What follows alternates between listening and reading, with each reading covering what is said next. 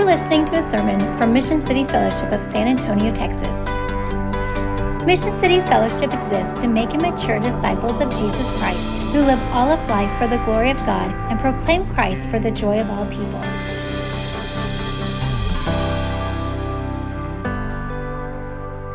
And as you're finding your seats, if you would go ahead and turn to John chapter 8.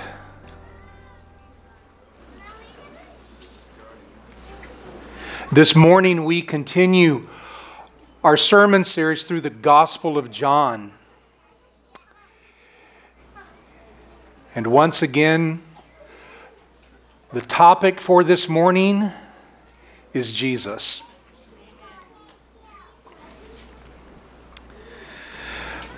John chapter 8. Just put your finger there. We'll be reading verses 31 through 59 in a few moments.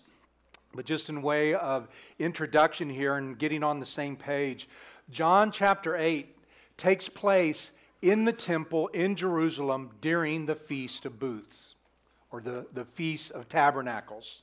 They're both referring to the same festival or the same holiday. In this chapter 8, Jesus is engaged in a lengthy debate with his Jewish brethren and with their religious leaders. Okay? So actually, this actually reaches back into chapter 7. In chapters 7 and 8, Jesus has made some remarkable claims.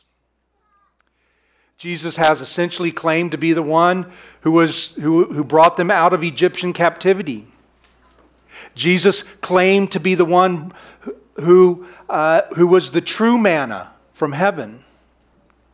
Jesus claimed to be the source of living water, fulfilling the role of the rock that was in the wilderness, if you remember from your history of the nation of Israel. Jesus claims to be the true light, fulfilling the role of the fire and the cloud that led God's people in the wilderness. Think about these claims that we've already encountered so far in chapters 7 and 8. Jesus was saying everything that they were celebrating in the Feast of Booths was about Him. Everything that makes them Hebrews, that makes them Jews, Jesus is saying, I'm at the center of it. And as he continues to talk and he continues to engage and continues to teach people, we're told actually in verse 30, which we looked at last week, that people were again beginning to believe in him. And this really brings us to our passage, verse 31. Follow along, please, as I read aloud. So Jesus said to the Jews who had believed him, if you abide in my word, you are truly my disciples, and you will know the truth, and the truth will set you free. They answered him, we are offspring of Abraham and have never been enslaved to anyone. How is it that you say you will become free? Jesus answered them, truly, truly, I say to you, everyone who practices sin is a slave to sin. The slave does not remain in the house forever. The Son remains forever. So if the Son sets you free, you will be free indeed. I know that you are offspring of Abraham, yet you seek to kill me because my word finds no place in you. I speak of what I have seen with my Father, and you do what you have heard from your father. Verse 39, they answered him, Abraham is our father. Jesus said to them, if you were Abraham's children, you would be doing the works Abraham did. But now you seek to kill me, a man who has told you the truth that I heard from God. This is not what Abraham did. You are doing the works your father did. They said to him, we were not born of sexual immorality. We have one Father, even God. Jesus said to them, if God were your Father, you would love me. For I came from God and I am here. I came not on my own accord, but He sent me. Why do you not understand what I say? It is because you cannot bear to hear my word. You are of your father, the devil, and your will is to do your father's desires.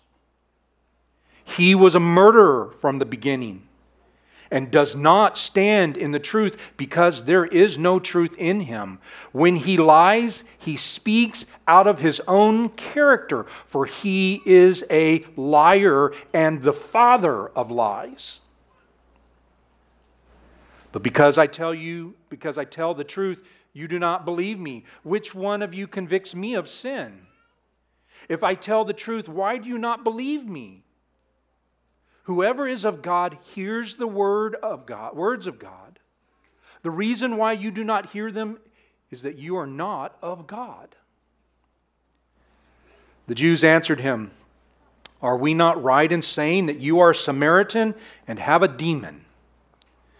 Jesus answered, "I do not have a demon, but I honor my Father, and you dishonor me. Yet I do not seek my own glory. There is one who seeks it, and he is the judge. Truly, truly, I say to you, if anyone keeps my word, he will never see death." The Jews said to him, "Now we know that you have a demon. Abraham died, as did the prophets, yet you say, if anyone keeps my word, he will never taste death. Are you greater than our father Abraham, who died? And the prophets died? Who do you make yourself out to be?" Jesus answered, "If I glorify myself, my glory is nothing. It is my Father who glorifies me, of whom you say he is our God. But you have not known him. I know him. If I were to say that I do not know him, I would be a liar like you. But I do know him, and I keep his word. Your father Abraham rejoiced that he would see my day. He saw it and was glad." So the Jews said to him, "You're not yet 50 years old, and have you seen Abraham?" Jesus said to them, "Truly, truly, I say to you, before Abraham was, I am." So they picked up stones to throw at him. But Jesus hid himself and went out of the temple. This is the word of the Lord. There is so much going on here, and we're only going to be able to scratch the surface. But basically what is happening here, the debate continues with Jesus, between Jesus, his Jewish brethren, and the religious leaders. And though some believed, we are told both in verse 30 and 31, though some believed, we're going to find out just how weak that belief was. Jesus, in these verses we just read, presents a challenge to these people who profess to believe.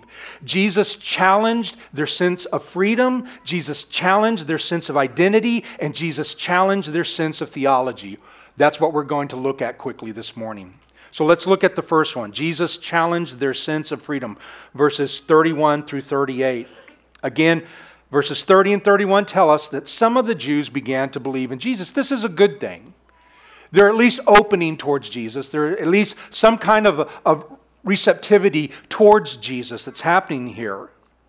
Yet when Jesus presses on with his message, their believing gives way to disbelief that then leads to scorn and finally to defiance. Jesus pushes them in their belief to follow him and to follow all that he is. So Jesus tells them in verse 32, "You will know the truth, and the truth will set you free." We've heard those lines so much in our day and time, and where we are 2,000 years removed from this. And these are such freeing, wonderful lines. They just speak to so much within us. But the reaction of these Jewish people was the complete opposite of that. Jesus is saying something basic about these people he's speaking to. They need freedom, and he is saying that freedom is only found in the truth that he is teaching and in the truth that is in him, or that is him. These people are immediately offended by this. Part of their sense of who they were as a people, they obviously thought, we've never been slaves. Verse 33, we are Abraham's offspring and have never been enslaved to anyone. And that is true, well, except for they were enslaved by the Egyptians, the Assyrians, the Babylonians, the Greeks, the Syrians, and they were currently under the oppressive rule of Rome. Well, that's a pretty huge disconnect. And they were in the middle of a celebration that reminded them of their captivity and God's deliverance from their captivity. So is this a case of historical forgetfulness? Is this a case of denial? Or is this just some kind of tool they're using, this argument against Jesus, somehow to shut him down? You know, you get in the middle of an argument, your brain isn't always sharp as, and so you grasp at any kind of argument and to throw at a person. They were so offended what Jesus said, they reached for this argument, trying to shut him down. We don't know why they said this, but Jesus doesn't back off. He goes so far as to say they not only are enslaved, but that the Son is the only one who can free them. He who the Son sets free is free indeed. Physical slavery had been a huge part of their past, even though they were denying it in this moment. But even more so, Jesus was speaking of a deeper slavery. He was speaking of a darker bondage. They were enslaved to sin. They were serving sin. They were serving a merciless taskmaster in their sin, and it was defiling them. And ultimately it would destroy them. Sin was vicious and unrelenting, and it had a hold on them. And they may have thought they were free, but Jesus knew they were enslaved. He who practices sin is a slave to sin. He was saying, you think you're free, but you are actually in bondage to sin. And that is true of all of us. That is everyone who has ever lived except Jesus. We were born into sin, and then we fully participated with that sin in our life. It's both, by nature and by decision. Sin is part of our life. So what is sin? Sin is violating God's law. And the scripture it actually uses a word that talks about missing the mark. Missing the mark of requirements of God's standards for what is right and wrong. We have all sinned and fallen short of the glory of God. It is missing the mark in not just how we live, but what we live for. It is both in our motives as well as in our actions. And that we miss the mark here is so extensive, it presents a gigantic problem for us. Sin, please hear this. Sin is actually a problem that no one can solve themselves. There is no hope within you to solve this. It is such a big deal. You see, I think most of us, and this was kind of what I had always thought, that missing the mark, this word used in the New Testament for sin, it's like you have a target and you're shooting arrows at it. And it's like the bullseye is right here and we're all around it, but we don't hit the mark. We don't hit the target. That's not what he's talking about here at all. That we're close, but not close enough. It's more like this. When I was in junior high, I was part of track and field, and I did long jump. At that time, I think I could jump maybe 12, I don't know what it was, 12 feet, 13 feet. Now, you take a professional broad jumper, they're jumping 28, 29 feet. They're talking about jumping a long way. So here's the deal. Here's what this image is that he's talking about here. It isn't about missing the mark on a target. It's like we're standing in California and our target is Hawaii. Now, I can jump now probably a good foot or two if I get a running start and don't get too tired before I have to push. But it's like standing on the coast of California and saying, I'm going to jump to Hawaii, which is thousands of miles away. Listen, I may only get a few feet. Someone else who maybe is a little bit better may go 10 or 12 feet. A professional broad jumper may go 28 feet, but we're all woefully short of the target. We're not even close to the target. That's the picture he's giving to us here. 28 feet may be further than I can go, and if we're comparing it to one another, we may feel better about ourselves, but we're still, if the target's Hawaii, then we're way short. And the truth is, nobody can jump that far. We all miss the target. We're not even close to what is needed. We're not even close to what God says. And here's the deal. When it comes to God's law and our missing the mark, it is not like, oh, I just missed it a little. We missed it by a long shot. This is what Scripture means when it says we have sinned and fallen short of the glory of God. This is our sin. We have violated God's law, and the offense is so immense, it is so big that we have no hope in ourselves of ever even coming close to that mark. We don't have it in us to get even near the target, much less hit the target. We know that in this church, we talk about sin often. We talk about sin because Scripture talks about it so much. And we want what we say to come from and to be based on Scripture. And Scripture says that sin is an ongoing problem. And the Scripture actually tells us that sin is all around, but the greatest enemy that we face is not the sin that's around us, it's the sin that's inside of us. And we are told that sin enslaves. That's exactly what Jesus was pointing out here. The sin, it enslaves, and it is a vicious taskmaster. And it leaves a person deceived and broken. And more importantly, it leaves a person under the judgment of God for their sin. My grandfather, who was a pastor and a preacher for 70 plus years in Central South Texas, he's with the Lord now. But he once told me this. He said, Rob, the two biggest words in all of Scripture are sin and grace. Our sin and God's grace.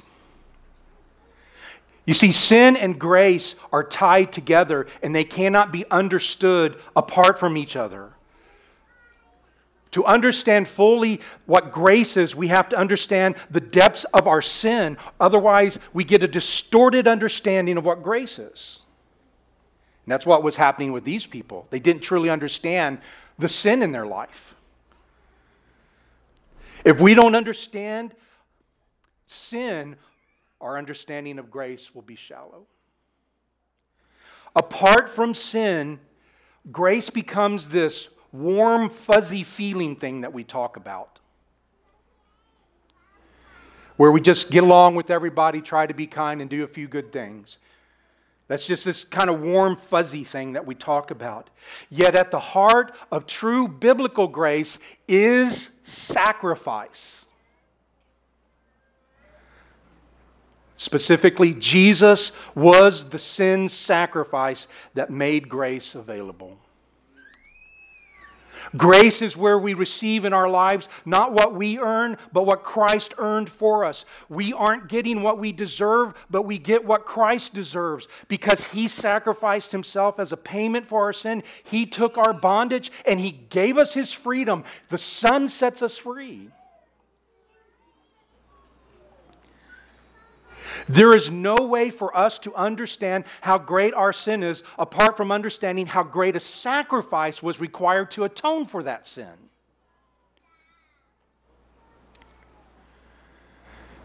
Jesus said earlier in the chapter that unless you believe in me, you will die in your sin, in 8:24.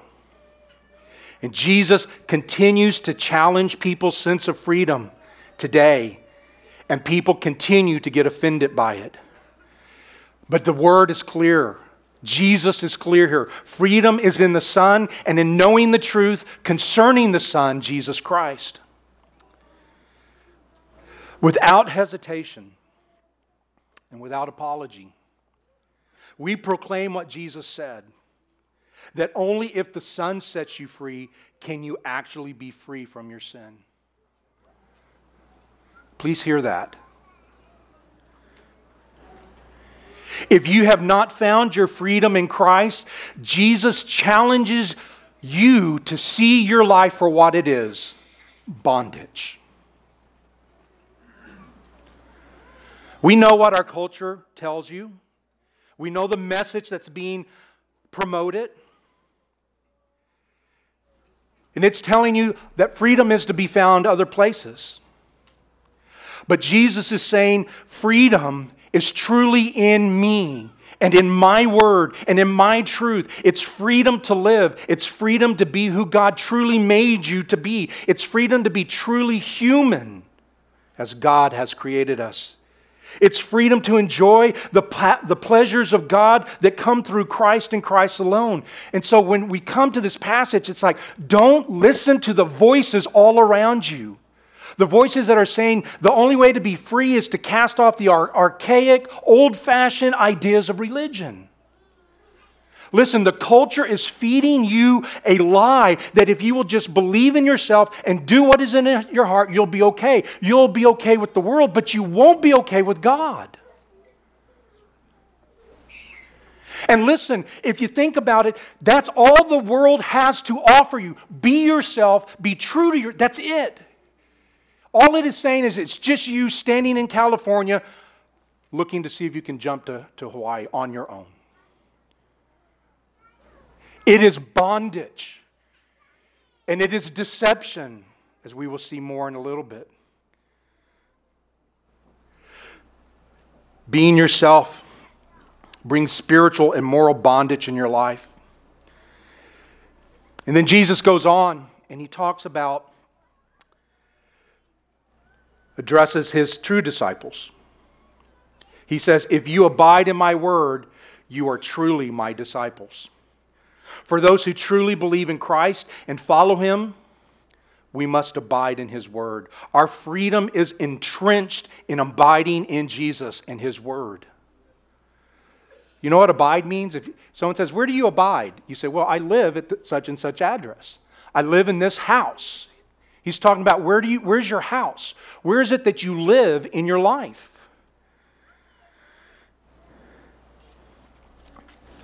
So basically he's saying, you must abide in me. You must live in me. Your life must be saturated with my word. We are always in his word. We are always learning his word. We are always seeking to apply his word by the power of the Spirit. That's what he's talking about when he says, you must abide in my word.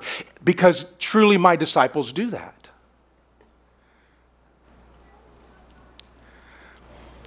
We aren't doing this because we want to be Bible scholars to impress other people with our knowledge of Scripture.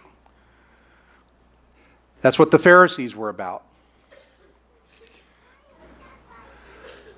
We are abiding in his word to know his word and to obey his word that we might abide actually in Christ. That's what Jesus is going to tell us in John 15. Abide in me and I in you. As the branch cannot bear fruit by itself unless it abides in the vine, neither can you unless you abide in the vine or abide in me. I am the vine, you are the branches. Whoever abides in me and I in him, he it is who bears much fruit. For apart from me, you can do nothing. Brothers and sisters, listen. Our freedom is in Christ. Our continued experience and enjoyment of that freedom is found in abiding in him and his word. Whatever practice that works for you, just on a practical level, that brings you into God's word or brings God's word into you on some kind of regular basis, just follow that. There's all kinds of Bible reading plans out there. The motive isn't to get through something. The motive behind this is that we might abide in his word. So whatever it is that works for you, do that. I have followed off and on for the last 10 years or so a Bible plan that has me reading 10 different chapters from the Bible a day. That's just one approach to it. And it's like, I had a good friend of mine who used to joke, he said, "Hey Rob, you want to know what the best workout routine is? The best workout routine to follow for getting in shape?" I said, "No, what's that?" There are all kinds out there. He says, "The one you will do."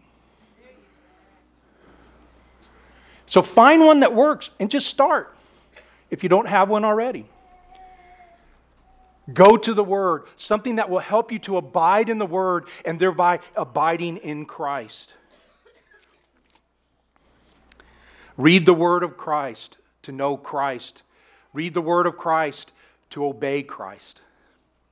This is where our continued experience of freedom is found. This is where we're being set free from our sin because of the sacrifice of Christ. It's where it takes hold in our lives. Second, Jesus challenged their sense of identity. He not only challenged their sense of freedom, but He challenged their sense of identity.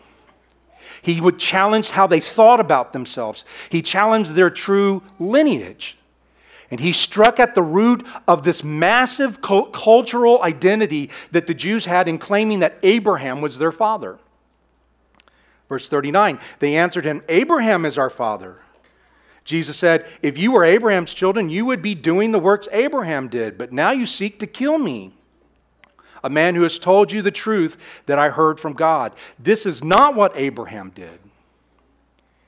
Basically, Jesus is saying, if you were truly of Abraham, then you would believe and follow me. But they don't. And the more Jesus talks here, the further away they seem to be going. So instead of moving towards Jesus and believing in Jesus, they strike back at Jesus, accusing Jesus of being born out of scandalous sin. That was the mockery. We were not born out of sexual immorality. Maybe they were referring to the fact of Mary and the conception of Jesus. The kind of rumors that would have been spread. But Jesus replies back, "Not only are you not true descendants of Abraham, you actually have another father. And that father is a liar and a murderer. He is the devil. You are of your father," verse 44, "the devil, and your will is to do your father's desires. He was a murderer from the beginning, and he does not stand in the truth because there is no truth in him. When he lies, he speaks out of his own character, for he is a liar and the father of lies." You know how to tell if Satan's lying? If he's speaking, he's lying. Okay? Jesus said, "Your faith in your lineage is misplaced. You have wrong desires. You falsely accuse me, and then you want to kill me. You are lying about me, and you're trying to murder me. You are of your father, the devil." Those are the desires that align with him and how he is and how he operates and what he is about. He is a liar. And for the entirety of the human race, the devil has been a liar and a murderer. That is his nature.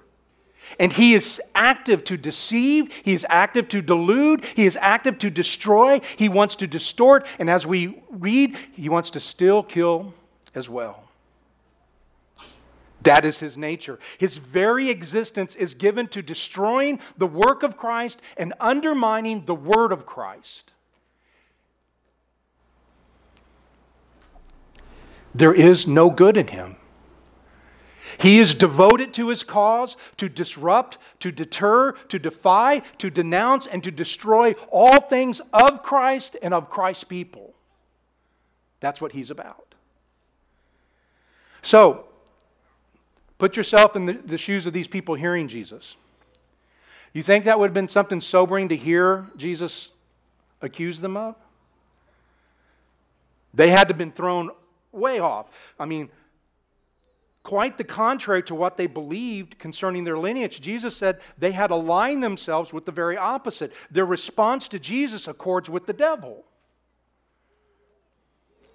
Now, please understand, I think some people take this too far. Jesus isn't assigning them complete evil.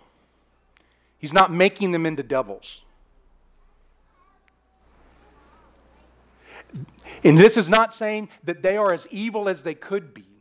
like the devil is. He is saying what they are doing in their response to him and the desires that motivate them in their response to him align with the devil, not with the Lord.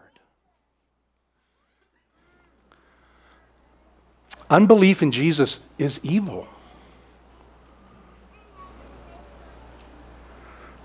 I think there's two equally mistakes that we make concerning the devil. We either make too much of him or we make too little of him. Both are spiritually unhealthy.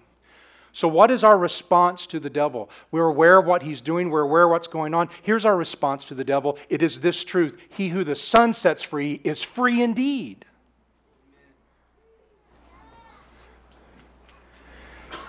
We need to camp out there. He who the Son sets free is free indeed. He has set us free from our sin. He has paid the sacrifice in full so that we are no longer enslaved to sin. We are no longer in bondage to darkness.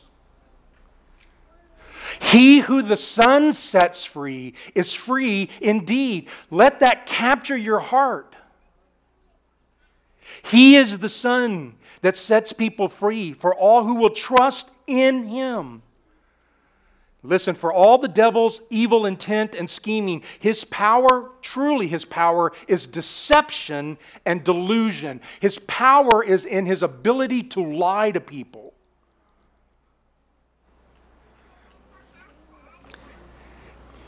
He is a roaring lion, the Scripture says.